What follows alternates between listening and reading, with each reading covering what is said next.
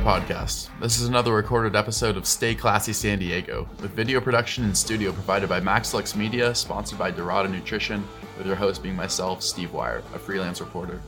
This podcast is dedicated to fostering quality dialogue surrounding all things local policy related in North County, San Diego. Join us weekly as we interview political leaders, analysts, professionals, and community members on issues ranging from homelessness to housing density to elections.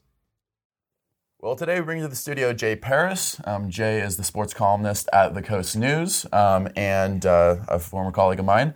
Now Jay moved to Encinitas in 1992, is that correct? That's correct. And now lives in Cardiff. Right on. Jay graduated from Cal State Fullerton with a degree in journalism, and moved when he started to move here. You covered the Chargers originally, right? And then what'd you do after that? You started to I covered everything. Everything. With North County Times, Oceanside Blade Citizen. You kind of you pitched in and did everything, but everything. I covered the Chargers for about 20 years, and then became a general columnist for North County Times, and then the Union Tribune bought us, and hung on for a little while there before they got rid of all the North County Times guys, but that's a different episode. Sure, different episode, different time. You're also the author of 3 books, yes, which we're going to talk about in a little bit. All right. But I just wanted to throw that in there. But first of all, let's talk some Padres. So, absolutely. So far, it's been sort of an interesting season. So just for people who haven't been following closely, last year the Padres had sort of a mixed bag of a season, as it were. They had some disappointments during the regular season, and there was the shocking upset of the Dodgers in the NLDS.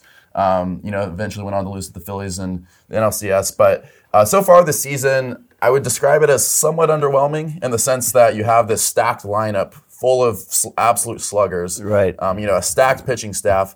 And the team right now sits at 17-15, so just above 500. So it hasn't been a failure of a season so far by any stretch. But at the same time, I think there's a lot of people who are slightly underwhelmed by the offense. There's been a few shutout games already, and some of the big guys, Soto, Tatis, maybe haven't gotten going quite as much as we anticipated yet, although Tatis just came back from his suspension. But I just wanted you to quickly sort of recap the season up to this point and sort of explain, looking ahead, what to expect from the Padres. Yeah, I mean, they came into the season with something they haven't had in a long time, and it's not really something you pack in the overhead bin when you fly to other games, expectations. Yeah. And they had these huge expectations coming in, and I really do think some Padres fans thought they were going to go 162-0. That's probably not going to happen in baseball and baseball gods, and baseball just reminded you of what a fickle sport it is. Mm-hmm. And so, Manny Machado hasn't gotten hit yet. Juan Soto was Juan So-So for the first half of that month. Yeah. Bogarts has been fantastic, and Tatis is getting back. So, to play, you don't want to say they play badly, but for being average, just look at it. You are what your record says it is. So they've been a little better than average, and they're right there. They're game and 2 out. So, by being where they are after the start they have, I think that's encouraging in itself. Sure. Dodgers coming in this weekend, and I think series. it's 6 games. The next 6 games against them in the next 10 days. Yeah. And we're gonna find out a lot about them right off the bat. That all being said, people have to remember they finished 22 games behind the Dodgers last year. Mm-hmm. They lost 14 of the 19 games by the Dodgers. Yeah. But it just shows you how important the postseason is. Mm-hmm. And as long as you can get to the postseason, that's really what you're gunning for. But I think maybe the bigger picture is the excitement at Petco Park, the energy at Petco Park. They've already had 10 sellouts, and we're just into May. I mean, they would have 1 sellout a year, and that was, beach towel night, on Saturday night at Qualcomm or Petco, but just the whole culture, everything around Padres baseball has changed. Sure. And for the better, unless you're trying to get a ticket for the games this weekend, and a get-in price is $100. The old $5 Park of the Park ticket is now $100. Yeah, I checked. Which it translates into you're paying a bigger payroll and everything. So, has everything gone as planned? Probably not. But they're right where they need to be, and there's no panic. There's 130 games still left to go. Sure. Well, I wanted to talk about that weekend series coming up with the Dodgers. So you make a good point, which is I think it's easy to forget because of how exciting NLDS was that for pretty much all of last year, the Dodgers dominated the Padres completely. Yeah. I think they didn't lose a single series against them. That's correct. And The run differential was quite something. Now, it is a different Dodgers team this year. It is. It's a different Padres team. Right. The Dodgers suffered some key injuries as well before the season even started, lost starting shortstop Gavin Lux. A lot of people left in free agency. So what should people expect with this weekend series and the upcoming games against the Dodgers? I mean, is this still the Titanic monster that it was last year, or should expectations be somewhat lower for coming into San Diego? Yeah, you would ever hate to say the Dodgers with their payroll and their wealth of player development resources are the underdog, but they're kind of running with that this year, and they'll let somebody be the top dog, for a while. When you've won 9 of the last 10 NL West titles, they've been where the Padres are now, expected to win, know. And yes, the Dodgers still expected to win, and that team won 111 games last year. But you mentioned, no more Justin Turner, no more Trey Turner. It's a different look. But I think where the Dodgers excel, maybe more so than the Padres, obviously more than the Padres, is the homegrown talent and the player development. Yeah. And the Padres made a distinct decision: is that we're not going to outsmart these guys right now. So we're going to put our resources into proven players. And they've done that by just looking at that lineup, Bogarts, Manny Machado, all those guys. Where the Dodgers, they still sprinkle in that homegrown talent. I mean, Clayton Kershaw is a homegrown. Yeah. Gavin Lux would have been homegrown. Yeah. Muncy and Chris Taylor, those were reclamation projects that, through their player development, that they were able to rise up. So I think it illustrates, too, the Padres probably have more stars, but the Dodgers have more depth. And over a 162-game season, that depth plays out. That's why they won 111 games last year. But in the playoffs, when you're in a short series, sometimes that star talent can carry you more because you don't have the length to prove your depth, Yeah. So they're both coming kind of at it different ways, which I find fascinating and kind of a contrast. And the Padres someday, they want to have the farm system too because they don't have any homegrown players. Sure. You could say Tatis because he came in when he was 17 years old, but he was acquired too. So it shows the different ways you construct a roster, shows a different way of philosophy, and it shows that both ways can work. It'll just be interesting to see if that depth that the Dodgers have can win out over the stars that the Padres have when it counts the most, which is the playoffs, Well, I'm curious, because there's sort of this narrative that I see, and I don't know, I'm curious to think if you think there's anything to it, that the Padres are sort of built right now for the short term. They're built to win now. They're built for success in the short term, for this year, for next year. Whereas the Dodgers, with their farm system, with their player development, they've sort of been this consistent machine of consistency, sort of almost the New England Patriots of baseball. And there's sort of this narrative out there that the Dodgers are more built for long-term success, whereas the Padres are more built to win now. Do you buy into that? But the caveat would be that these players that the Padres have are going to be here long-term. Sure. Now, whether they're productive toward the tail end of those contracts, at least Machado and Tatis, Musgrove, Darvish, Cronenworth. I mean, all these guys are going to be here for a long time. At least their contract says. Things change all the time. So, that was the big thing with Mr. Seidler, and he was getting so much grief from a lot of the other owners, and even the commissioner weighed in that this isn't sustainable. How can you do this? They have 10 sellouts. Peter Seidler's nobody has more Dodger roots than Peter Seidler. His grandfather was Walter O'Malley. His mom's brother was Peter O'Malley, who ran the Dodgers all those years. Yeah. So while he's certainly the Padres architect, there's a lot of Dodger DNA in there, a tremendous amount of Dodger DNA, and they always fielded competitive teams, and they always had stars, and they always draw. So Mr. Seidler, who runs a $1 billion equity fund, decided, I'm going to invest in the stars and see what happens. We know what happens when the team wasn't very good, not very many people came, or the tourists came, or so. Now they're getting sellouts. Now they're selling merchandising. Now their brand has expanded to Mexico, where they're extremely popular. Yeah, the Mexico series. Yeah, and that was not all, but it's so much Padre fans. And it's one thing to see Padre hats in Tijuana, but that's pretty deep into Mexico, and it was like all Padre people. So it's a different vision from an owner. I think the owner's looking at it more long-term, how I can be successful, rather than, for a while here, we had short-term owners who would buy the club, strip it down, keep your labor costs down, and sell it, and make tons of money. Seidler, he's got a brother, he's got kids. I mean, they're in it for a while, they're in it for a long term. And unlike another family around here who ran pro sports, Spanos family. Yeah. The Seidler family will do whatever it takes to win. And does it cost money? Heck yeah, it costs money. But on the other side, they're bringing in an awful lot of revenue too. So it's an interesting approach. And will he be able to hold on? We'll see. Will Manny and those guys, Bogarts, be any good when they're in their 40s? Yeah. I don't know. But sometimes, people say, well, that contract didn't work. He only hit 212. Or that contract didn't work because he had 40 yards. Sometimes contracts work off the field. You're able to generate revenue. You're able to generate advertising. You're able to generate ratings that, while it doesn't show up in the box score, and if you're a businessman, they're crushing it on the business side right now. They are. As they should. They have a lane that is enviable to any other city in America. They're the only city, especially now with Oakland leaving, the A's leaving, Las Vegas, the only city to only have one team from the 4 big leagues. Every other city, every other team has to compete with the NBA, NHL, NFL. The Padres have this lane all to themselves. This is their market. This is their market, and they're taking full advantage of it, and they're making some good money. And I feel happy for the Padre fans and San Diego fans overall. That was a tough, ripping the Band-Aid off when the Chargers left. Let's face it.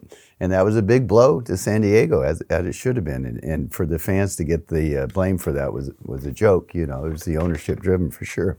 So there's this thirst for success through sports in San Diego that is off the charts. And we saw a little bit with, San Diego State, and with the Padres can give that too. So smart business guy, Peter Seidler's nobody's dummy. He's figured this out. And if the fallout from him, peeling the onion back, if you will, his way is winning baseball, I think it's fabulous. Because, for San Diego not to have a good baseball team is like living in Vail and not having a good ski team. You know what I mean? Sure. San Diego baseball, that is San Diego baseball. And from little leagues to the colleges all the way up, then it would hit the pros. And all these kids would be rooting for Mike Trout, or all these kids would be rooting for Derek Jeter, know. Now they're rooting for their guys, the Bogarts, the Tatis, the Machados. And for about 20 years, that didn't happen around here, and now it's happening again. Sure. Well, I did want to talk a little bit about some of the specific players that you mentioned. So far this season, we've seen, as you said, Bogarts has been off the charts. Right. He's been great. Obviously looks like a great addition from the management standpoint. But some of the stars have sort of underperformed. Juan Soto's hitting about 227 right now, which, it's not horrible, but at the same time, he's Juan Soto. Right. He was arguably one of the best trade acquisitions in baseball history last year. And you have Blake Snell on the pitching staff side, who seems to have been up and down. Yeah. He has a 5.28 ERA right now. So what can you tell us about, is there any rhyme or reason to why these stars are struggling? Tatis, it's a little early to say he's struggling because he's been back for such a short period of time. But, it's going to take a while to get him, back into the swing of things, as it were. So can you tell us a little bit about maybe, as I said, the rhyme or the reason to why some of the stars are struggling, and if this is a long-term concern? Yeah, I think it's more baseball. And it's just such a long 6-month season. And we're seeing a small sample size. Yeah. That's like if you go to a really nice steak restaurant, and the appetizer was so-so, you still stick around for the steak, and the steak's dynamite, So you had a good meal, you had a good season. We're in the appetizer mode right now, and maybe the clams or whatever aren't so good, but you're going to stick around for that main course. So in baseball, that's what makes it so great. It evens out over, not always, but usually over 6 months, you're going to be able to tell, right and left. I think Soto, I think he was pressing. It's human nature. Those guys aren't robots, And there's a gentleman who turned down a $440 million contract, which was a heck of a contract to turn down with the Washington National. That's why he became available when he turned that down. So I think he's feeling the pressure on that a little. And Snell, he's always, schizophrenic, up and down. You never know what you're going to get with him. Kind of a weird guy. Yeah, he's quirky, we like to say. Yeah. But he usually shines in the second half.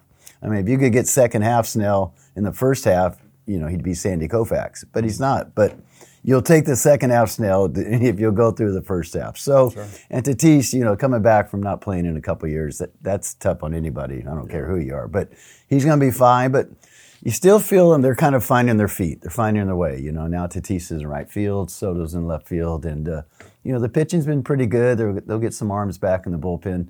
It just shows the level the Padres have risen to when we almost nitpick on what's not going right.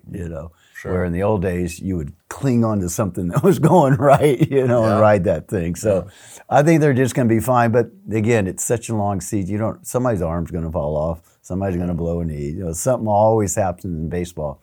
And, there's the San Diego, they like to call it the San Diego curse. Something will happen maybe and maybe it won't. But they're in a pretty good spot. And I'm just glad all these fans who've been very patient are getting to enjoy it. No, absolutely. As you said, 10 sellouts so far. That's right. Probably a lot more to come this year. Oh, my gosh, yeah. And but I wanted to talk about, and this is sort of an intangible, but, I mean, we've talked about the stars, but, as far as, again, kind of circling back to this idea of long-term success, I mean, you've covered sports a long time, and I'm curious, in your opinion, what you think, other than stars, it takes to build not just short-term success, but sort of a winning culture on a baseball team. Because, I mean, again, look at the Dodgers. It seems to be like a winning culture for the last 10 years. It seems like it doesn't matter who comes in. They keep winning division titles. Looking outside of baseball, you have the Patriots under Bill Belichick and Tom Brady.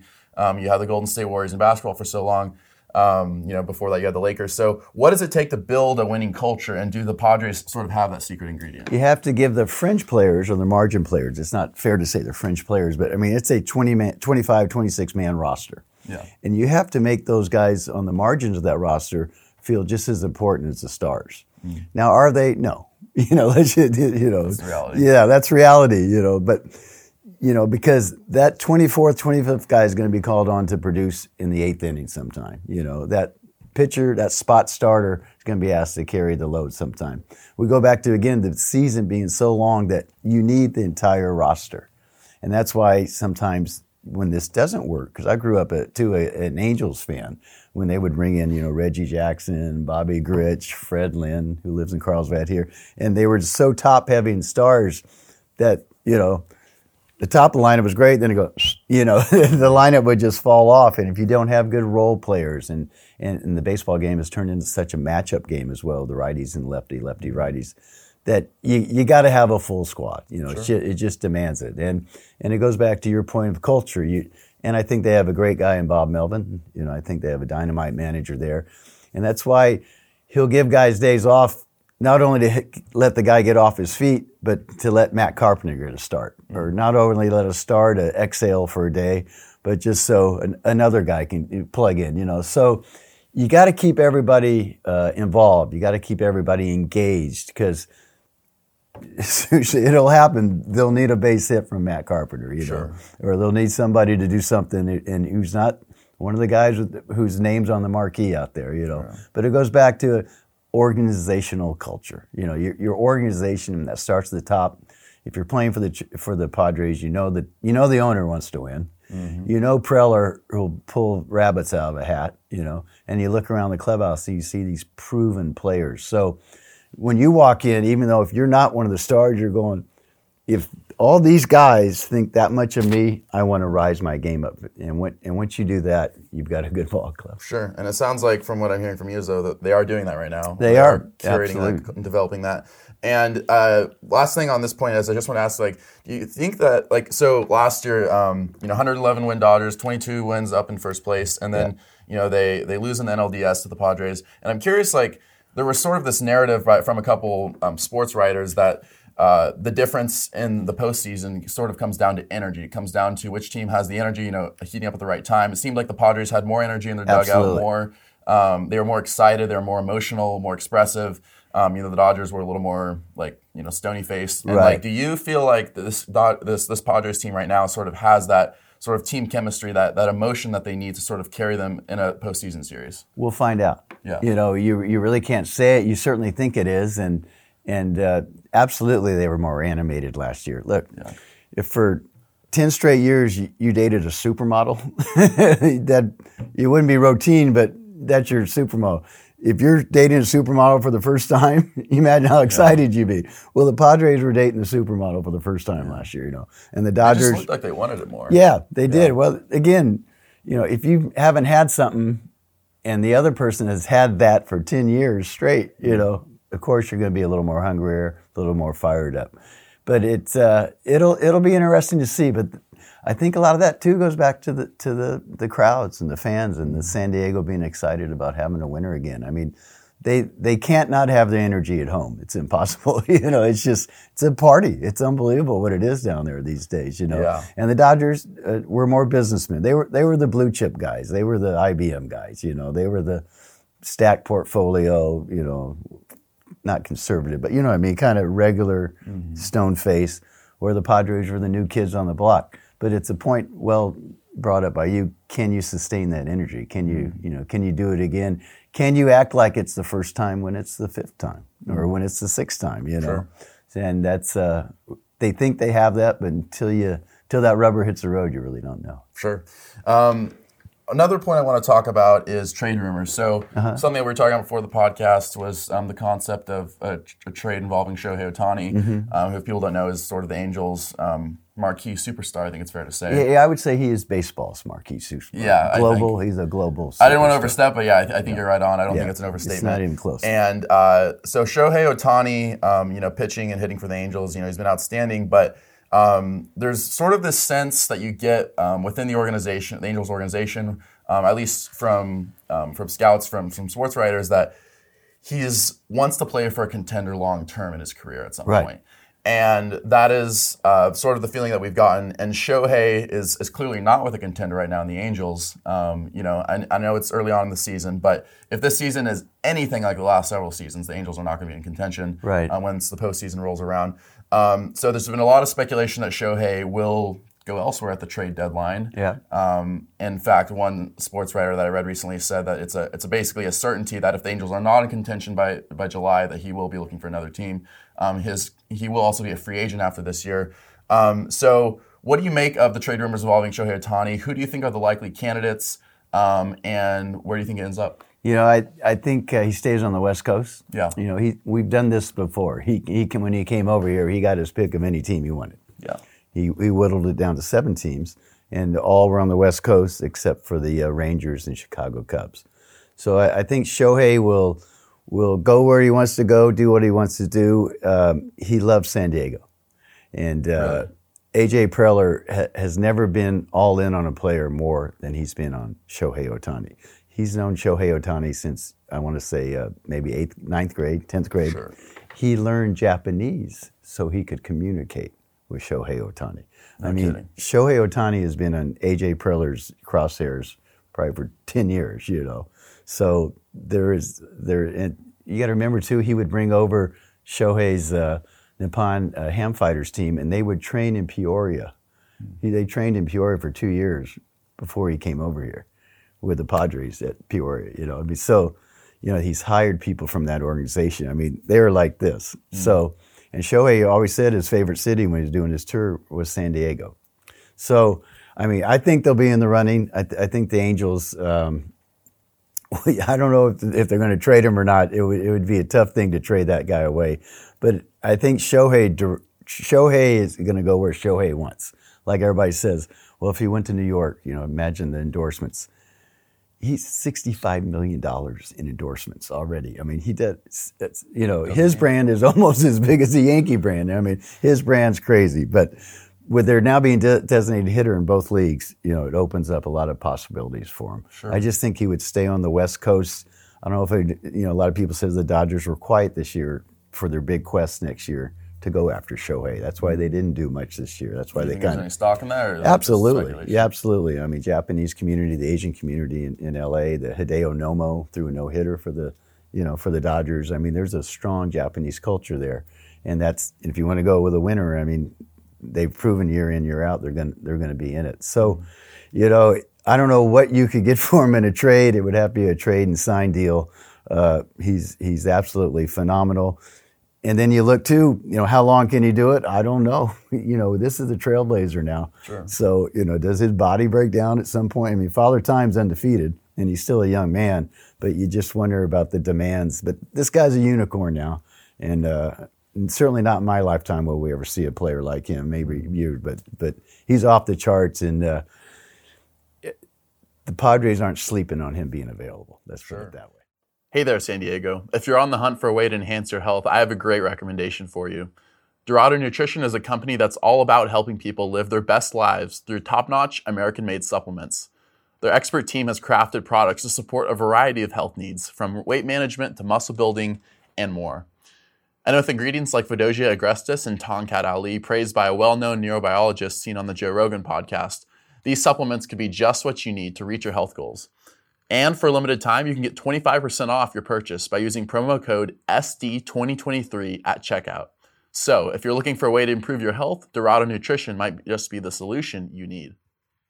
Well, do you think the Dodgers have the advantage in terms of landing Shohei because of their farm system, because of the prospects that they would potentially have to offer to the Angels? Or that's good. That goes back to how the Dodgers are so successful. They pick last every year, just about in the draft. The byproduct of being successful, but they have the top-ranked farm system. Mm-hmm. They while other teams funnel money to players and what's on the field, they funnel money like to think tanks. They funnel money to player development. If your team has 2 coaches, the Dodgers will have 5. If your team has 3 data analytical guys, the Dodgers will have 6. I mean, they just, because they know they have to be better player development because the players they're getting aren't as good as everybody else. Sure. So leading back to what a team could offer, they could clean out their farm system, where the Padres don't have much left. They've cleaned out their farm system to get Soto. And so it's why it's so critical almost to keep him, because you gave up Abrams, you gave up Mackenzie Gore. I mean, you turn on the Washington National game, it's all Padre players on that. So, and they've got some decisions to make. I mean, do you offer Soto $500 million, or do you save that for Shohei, or do you try to sign them both? I mean, at some point, I guess the printing press quits spitting out $100 bills with Mr. Seidler, although he'll say otherwise. So it's a great component, and it's a great story, and one that's certainly not going to go away this season. Sure, yeah. I mean, I'm just thinking like Shohei to the Dodgers. I mean, that'd be quite the pitching staff. I mean, once Walker Buehler comes back from Tommy John surgery, I mean, you'd have what would be Urias. Yeah.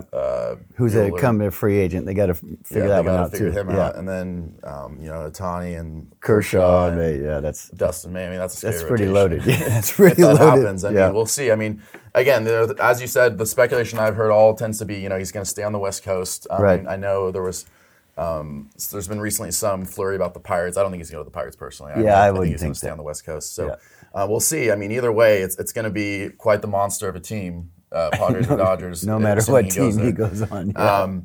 Now, I wanted to talk about, as far as other than Shohei Ohtani, I mean, the trade deadline, I mean, it's a little early, but I mean, it's only 2 months away. Like, are there any other moves that you expect, or that the Padres or the Dodgers or any other team should make, for that matter? Yeah, I think the Padres are going to wait and see. I mean, they've kind of got their roster, but I think it'd be more injury-driven if somebody got hurt. They're all in. They've pushed all these chips in the middle of the table. So if somebody gets hurt or they need to plug something in, I don't think they're going to be reticent to not do that. And we'll see. That you're either a buyer or seller, right? And I certainly don't see them selling much, but you're always looking for arms in the bullpen. You're always looking for more arms. Sure. But Shohei is definitely going to command the most attention. That's for sure. I agree. All right, last point on baseball is it's only 2 months in. What at this point is your World Series favorite? Who's your World Series favorite?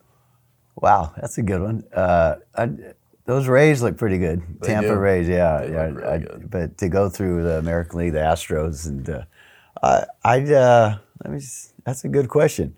I would go probably Rays, and then the American League, and I'll go either Dodgers or Padres for the other side. All right, fair enough. Yeah, I mean, the thing is, like, the Rays' hot start, it's not meaningless, but again, looking at last year, 111 wins for those Dodgers. Right. And, it's just one of those things where it just really seems like it's just so much about getting hot at the right time, because anything can happen in a short, 5-game series or whatever. I mean, it seems like it's not always about being the best team in the season to win it all. It seems like it's being the best team at the right time with the right energy. Right. Well, look, the Boston Bruins set a record in the NHL this year for most wins and most points. Yeah. Got bounced in the first round.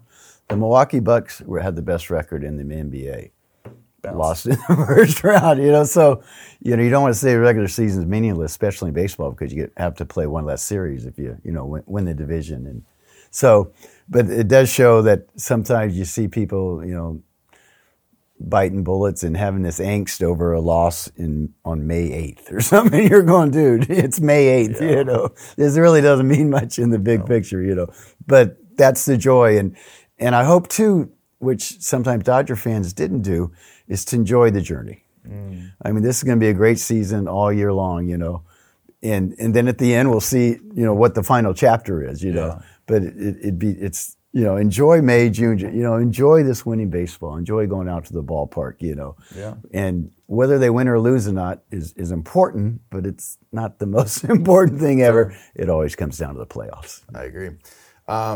So let's talk about another San Diego sports team that had quite the historic run. Right. That's those Aztecs over at SDSU. I mean, I was, out and about at that time, and the energy was just unreal all around San Diego the whole time during that run in March. I mean, all the way to the finals.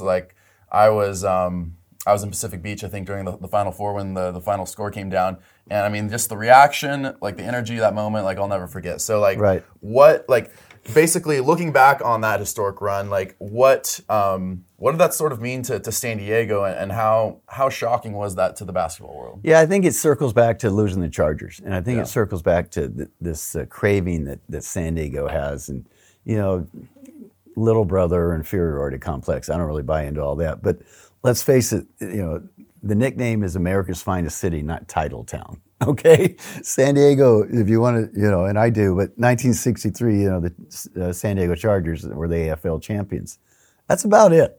And 63 was a long time ago. Mm-hmm. And there's just this craving for, success and winning and what the Aztecs did and how they did it. Tough defense, not guys playing above the rim, not really the high flying act, more of just blue collar basketball, Gritty. Yeah, gritty, absolutely gritty. You never wanted to play them. Tough rebounders, physical, and so for them to go knock off, when they knocked off Alabama, that was unbelievable. The number 1 overall seed, and like people like you do, I was in some little cantina in Carlsbad when the guy hits the shot, in Lamont, and you remember where you are or were, when that happened, and I think it's kind of payback too from a couple of years ago when they had a 30-win season and weren't able to go to the NCAAs because of the pandemic, and that team was loaded and they were stacked. So it was kind of like, hey, you owe us one, basketball gods. We're due here. And for Brian Dutcher to see it through and to have Coach Fisher around still and going to the games, and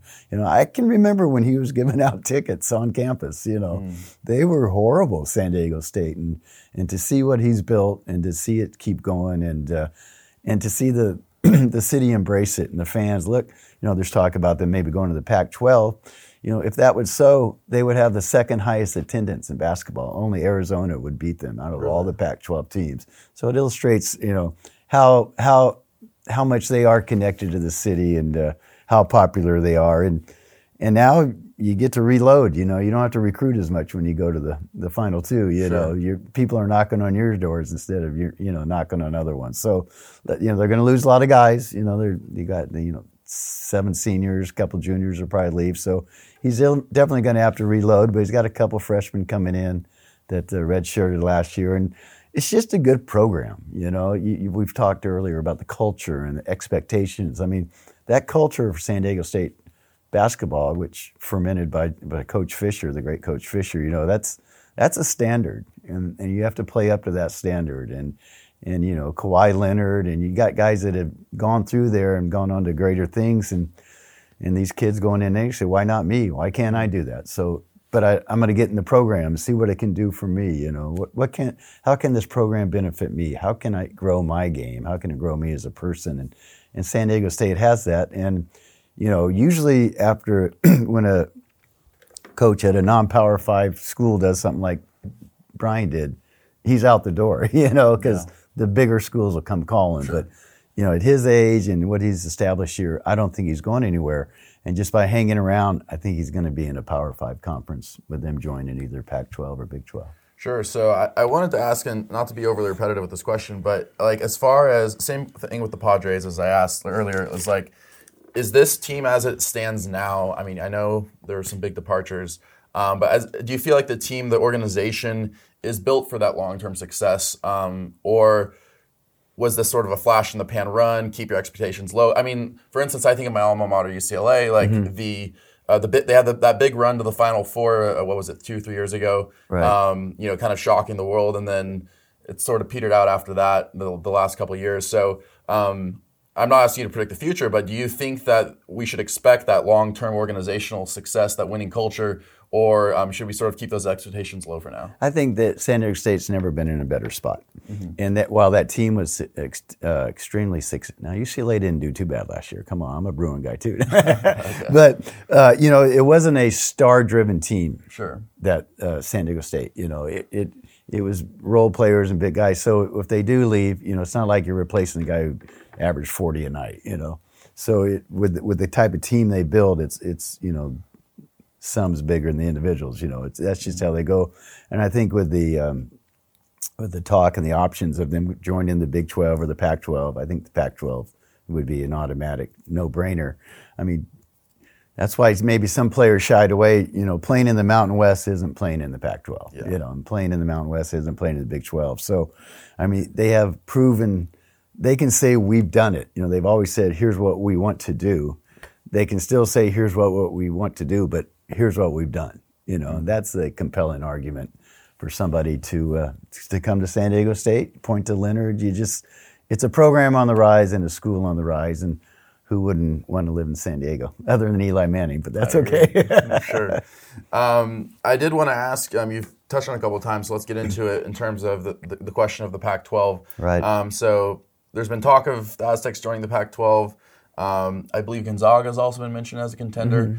How do you see that playing out, and is this good? Would this be a good move for the Aztecs and a good move for the Pac-12? Yeah, Pac-12 needs a Southern California presence. How can you be the Pac-12 with nothing in Southern California? I agree. So with UCLA and USC moving on to the Big Ten, I mean, that's a lot of eyeballs that's looking to look at Pac-12 play, if you will. And I just think the quality of athlete you get, you're probably not going to get the guy UCLA wants, or maybe even USC, but now you can say, look, you can stay at home. Your family can watch you play in the Pac-12. You don't have to fly back every weekend to go play the Big Ten schools and all that. So I think it's totally beneficial for San Diego State and for the recruiting to say you're now playing in the Pac-12 instead of the Mountain West. I mean, that's a big carrot. And I think, again, Pac-12 would be wise to grab them before somebody else does. We've seen the consolidation of all these conferences, and it's definitely the haves and the haves not. And I think that basketball run really cemented them going to the Pac-12 sooner than later. Yeah. One more thing on this. I wanted to talk about, and this is going to get into our next major topic, but there was an interesting article that I read recently. I forget what paper, but it was about San Diego State Aztecs, and it was about specifically athletes coming or not coming to SDSU based off of the name, image, likeness, endorsement deals that they offer. Now, we're going to get into the NIL topic in a minute, but basically, just to quickly summarize for people who aren't aware, in the last couple of years, the development has been that in basically NCAA sports, we now have a situation where student athletes are allowed to profit off of their name, image, likeness. So that means advertising, that means endorsement deals. I wrote an article on it last year about several San Diego athletes who've benefited from social media advertisements. So I wanted to talk about whether you think SDSU currently markets itself correctly in that regard, because the article I read was essentially arguing that some athletes might steer clear of SDSU based off of the lack of NIL deals. And I wanted to get your take on it, whether you think there's any truth to that. Absolutely. I think they've just recently lost a couple of potential transfers. Nebraska was able to offer, X amount of dollars, and Miami offered X amount of dollars, and San Diego State didn't come close. Is it fair? I don't know. Is it reality? Yes. Is it capitalism? Yes. why can't a kid make money off his name, image, and license? If you're playing saxophone in the school band and you write a #1 hit, you get the money, right? Yeah. Why does this money go to these bureaucrats wearing suits who the fans don't come to watch play? I think it's an avenue of labor that's been exploited for generations, which is sad in one point. And again, this isn't new paying players.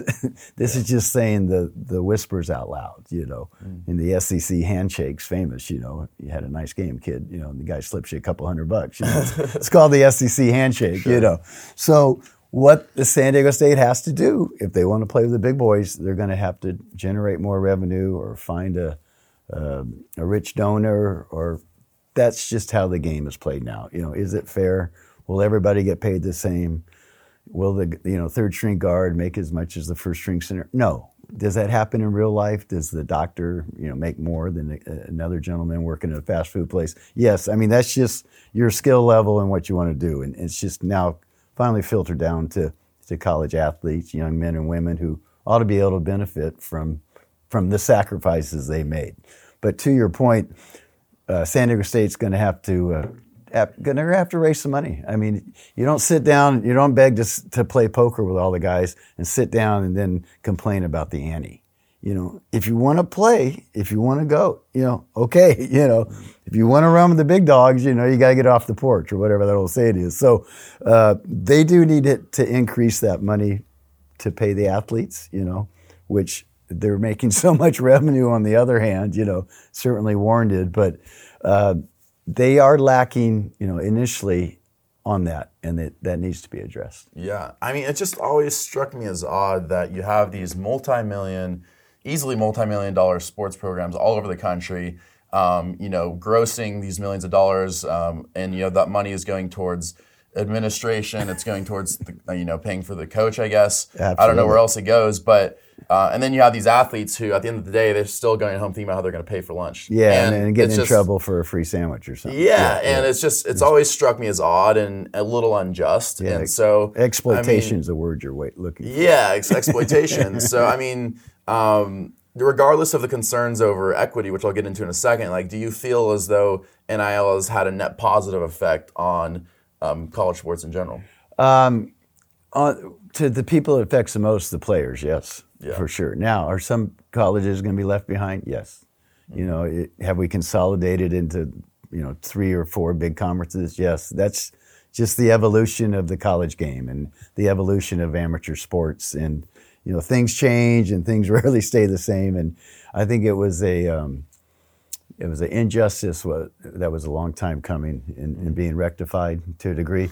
And again, the NCAA only had decades to figure all this out. They could have implemented some program or gave each guy a stiplet or, gave some money. Yeah. Mm-hmm. Instead, they just kept burying their heads in the sand. And Ed O'Brien, an old Bruin, UCLA, I mean, he was one of the first guys that brought it up, and the antitrust and just not being fair. So I think it's going to cause a shakeout. I think, not a lot, but some schools may just go non-scholarship or just, like USD or something. They don't give scholarships, and they have a good football program. But I think you have to get past the idea that we're going to go for the national title this year, And that's one thing, San Diego State would have some good years, but, they're not the SEC. And there's a handful of teams that are going to be there at the end usually, no matter what. It's like basketball. Well, March Madness, everybody has a chance, 64 teams. Yeah, but usually it's Duke, North Carolina, usually it's the same blue blood programs that rise to the top. But anytime the money filters down to the labor, I think it's a good thing. I would agree. I did want to ask, on that note, though, when we talk about equity, I mean, so the first year of NIL endorsements totaled around $1 billion in total income for athletes. That's a lot of money. Right. Now, given this, though, do you think that, is there a valid concern that the bigger athletes are sort of taking in all the endorsements and leaving very little to the smaller names and smaller sports? Which is capitalism, which is America, which is, everybody isn't paid the same. You don't treat the third string tight end the same way as you do as the star quarterback. That's, to think otherwise is Pollyannish, I think. But do you think there's a disparity in sports? Or do you think some sports are being adversely affected by the inequity created by NIL. You know, that's a good point. It could, but you got to remember too, those successful football programs often pay for everything. You know, you go to an SEC softball game or something, you know, they got the best of everything. You know, you go to tennis, you know, True. It filters down if you can get it at the top. It's an interesting question, but again, you mentioned the $1 billion. That money was always there. It's just being funneled in a different direction. It's not like all this new money showed up, you know, but instead of it going into the athletic department and they divvy it out, that same money is now going straight to the source. So it's so new that to say a compelling answer one way or the other would be a bit premature. But I'm encouraged, and I just hated when the coaches could get paid for wearing a logo. The coach could leave without having to sit out a year. Sure. You know, the coach is preaching, you know, how we're all part of this family together, and, you know, a job offer leaves, and he's gone, and you're stuck there for 4 years because you believe the coach who said he was going to be there. You know, I just think it creates a lot more options for the labor, for the players, and a great illustration of that is this upcoming season in Los Angeles.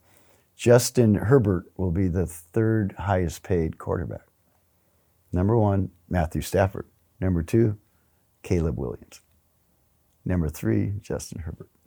So it just shows you the power. Surprise Williams is at number 2. Yeah. Well, he's not going to make more than Stafford yet. Yeah. But you coming off a Heisman Trophy, you know, the key is that Justin Herbert's still on his rookie contract. He said that could change at any minute. So, but it just shows you how powerful this is when a gentleman still at USC is making more than the Chargers starting quarterback. Sure. Now, I wanted to ask also, like, as far as NIL and equity goes, I mean, it's one thing for, as you said, the reality is you know, a third-string tight end's not going to be making as much as a star quarterback. But do you at least feel as though the current landscape of NIL that everyone out there sort of has equal opportunity at taking advantage of NIL, or is it one of those situations where NCAA needs to step in, sort of like the government intervenes in the free market, you know, and breaks up trusts or whatever, you know, or monopolies, and institutes some kind of regulation to make the playing field more fair? Do you feel as though regulation is needed in order to make the playing field more equitable for players of all sports? I think they had that chance. Yeah. And they didn't act on it. So to think now that they're going to be benevolent or they're going to be able to come up with something after decades of sitting on this issue and not doing anything, that it would be a bit optimistic. But, you know, the other side is you see women gymnasts getting deals now, and you see, you know, women golfers, you know, and I think it's filtered down maybe a little more and into other sports than people think. And, you know, you can get a lot of bang for your buck, you know, giving money to, if you're the local hamburger place, just to anybody. You know, it's just, they waited so long, and now you could see it coming. I mean, you didn't have to be, you know, especially with this new generation, you know, they're educated. They don't take BS, and they can tell when something's not right. I mean, they're smart, you know, and they're smart financially as well. So I think the final answer will play out. Maybe it hasn't played out yet, but it's different. It's a new frontier out there, and back to San Diego State now. If they're going to play with these big boys like they've been asking all these years, and how long have they wanted to get in the Pac-10, the Pac-12, back to when it was the Pac-8? You know, they always wanted in. Well, if you get in it now, you know, other components of that athletic department, either through donors or generated income, is going to have to step up. Sure. Well, with all that being said, you know, I think that with NIL, like, regardless of, you know, whether, you know, athletic departments have to step up, regardless of what the NCAA does, I mean, I think that overall, as we've said before, not to be repetitive, but the net effect of this is overwhelmingly positive for student athletes who, as we said, for so long have been exploited by these institutions, not able to take advantage of the millions of dollars coming off of their own names. And so I think that the important thing to understand is that at the end of the day, this is about the athletes. They're the ones playing the sport. And so we should be thinking about them and their interests first. Well, I think, too, that you have to comprehend or recognize the explosion of money that has come into college athletics. You know, there's one thing they had one game on, you know, with the internet and the streaming and the thirst for live sports content.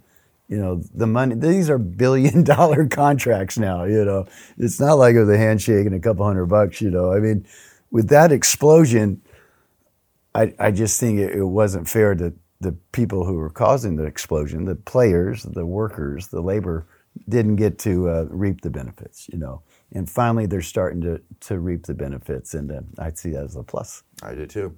Well, we do have to wrap up in a minute, but last thing I wanted to touch on is just sort of a broader question, which is just recapping everything that we've talked about today and anything that we didn't talk about. I mean, for somebody who, as you said, San Diego isn't really considered title town. No. It's America's finest city. Yeah. But for somebody who's sort of been tapped out of San Diego sports for a while, who maybe hasn't been paying attention so much, I mean, what's something to be really excited about for San Diego sports as we approach sort of the middle of 2023 going to 2024?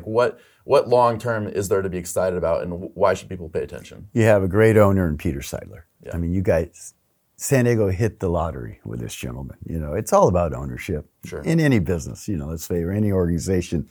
And to have a gentleman at the top with those deep of pockets and such a deep well of wanting. He wants to be the guy to bring the championship to San Diego. They'll build a statue for this guy someday. I'm convinced of that. He is that engaged and that all in and whatever it takes. So that would be my biggest one. And then the promise of San Diego State and what it can bring, and a new football stadium and a new conference, and the basketball team doing so well, and the football, football's always been pretty good. Now they might have to change their ways a little bit too. I mean, they've been run the ball, ground and pound, because you couldn't get the skilled athletes as much. They'd usually go to UCLA or SC or the Pac-12, where they throw the ball. San Diego State football, they run it and play defense, which can be successful, but sometimes it's not real easy on the eyes. So maybe that changes too, and to get a more wide open. This is the land of Air Coryell, So I think the San Diego State program is in a great shape, and I think as well that the Padres in a great shape. And those are the two biggest drivers, other than beaches and margaritas, in San Diego. So Sure. If they're doing well, I think that bodes well for everybody. The beaches and margaritas. Let's not overlook that, though. I mean, it is Cinco de Mayo, and That's right. It is Padres-Dodgers weekend, so we got a big weekend coming up. It So, does. Thanks so much, Jay, for coming on the show. Really My appreciate pleasure. your time. My pleasure. And let's make it a regular thing. You got it, my friend. Absolutely. Yes, sir. All Thank right. you. Awesome. Guys, that's a wrap. This has been another recorded episode of Stay Classy San Diego with your host, Steve Wire. Thanks again to our sponsors, MaxLux Media at maxluxmedia.com and Dorado Nutrition at doradonutrition.com. And thanks to all of our listeners for tuning into the show. See you next time. Stay classy, San Diego.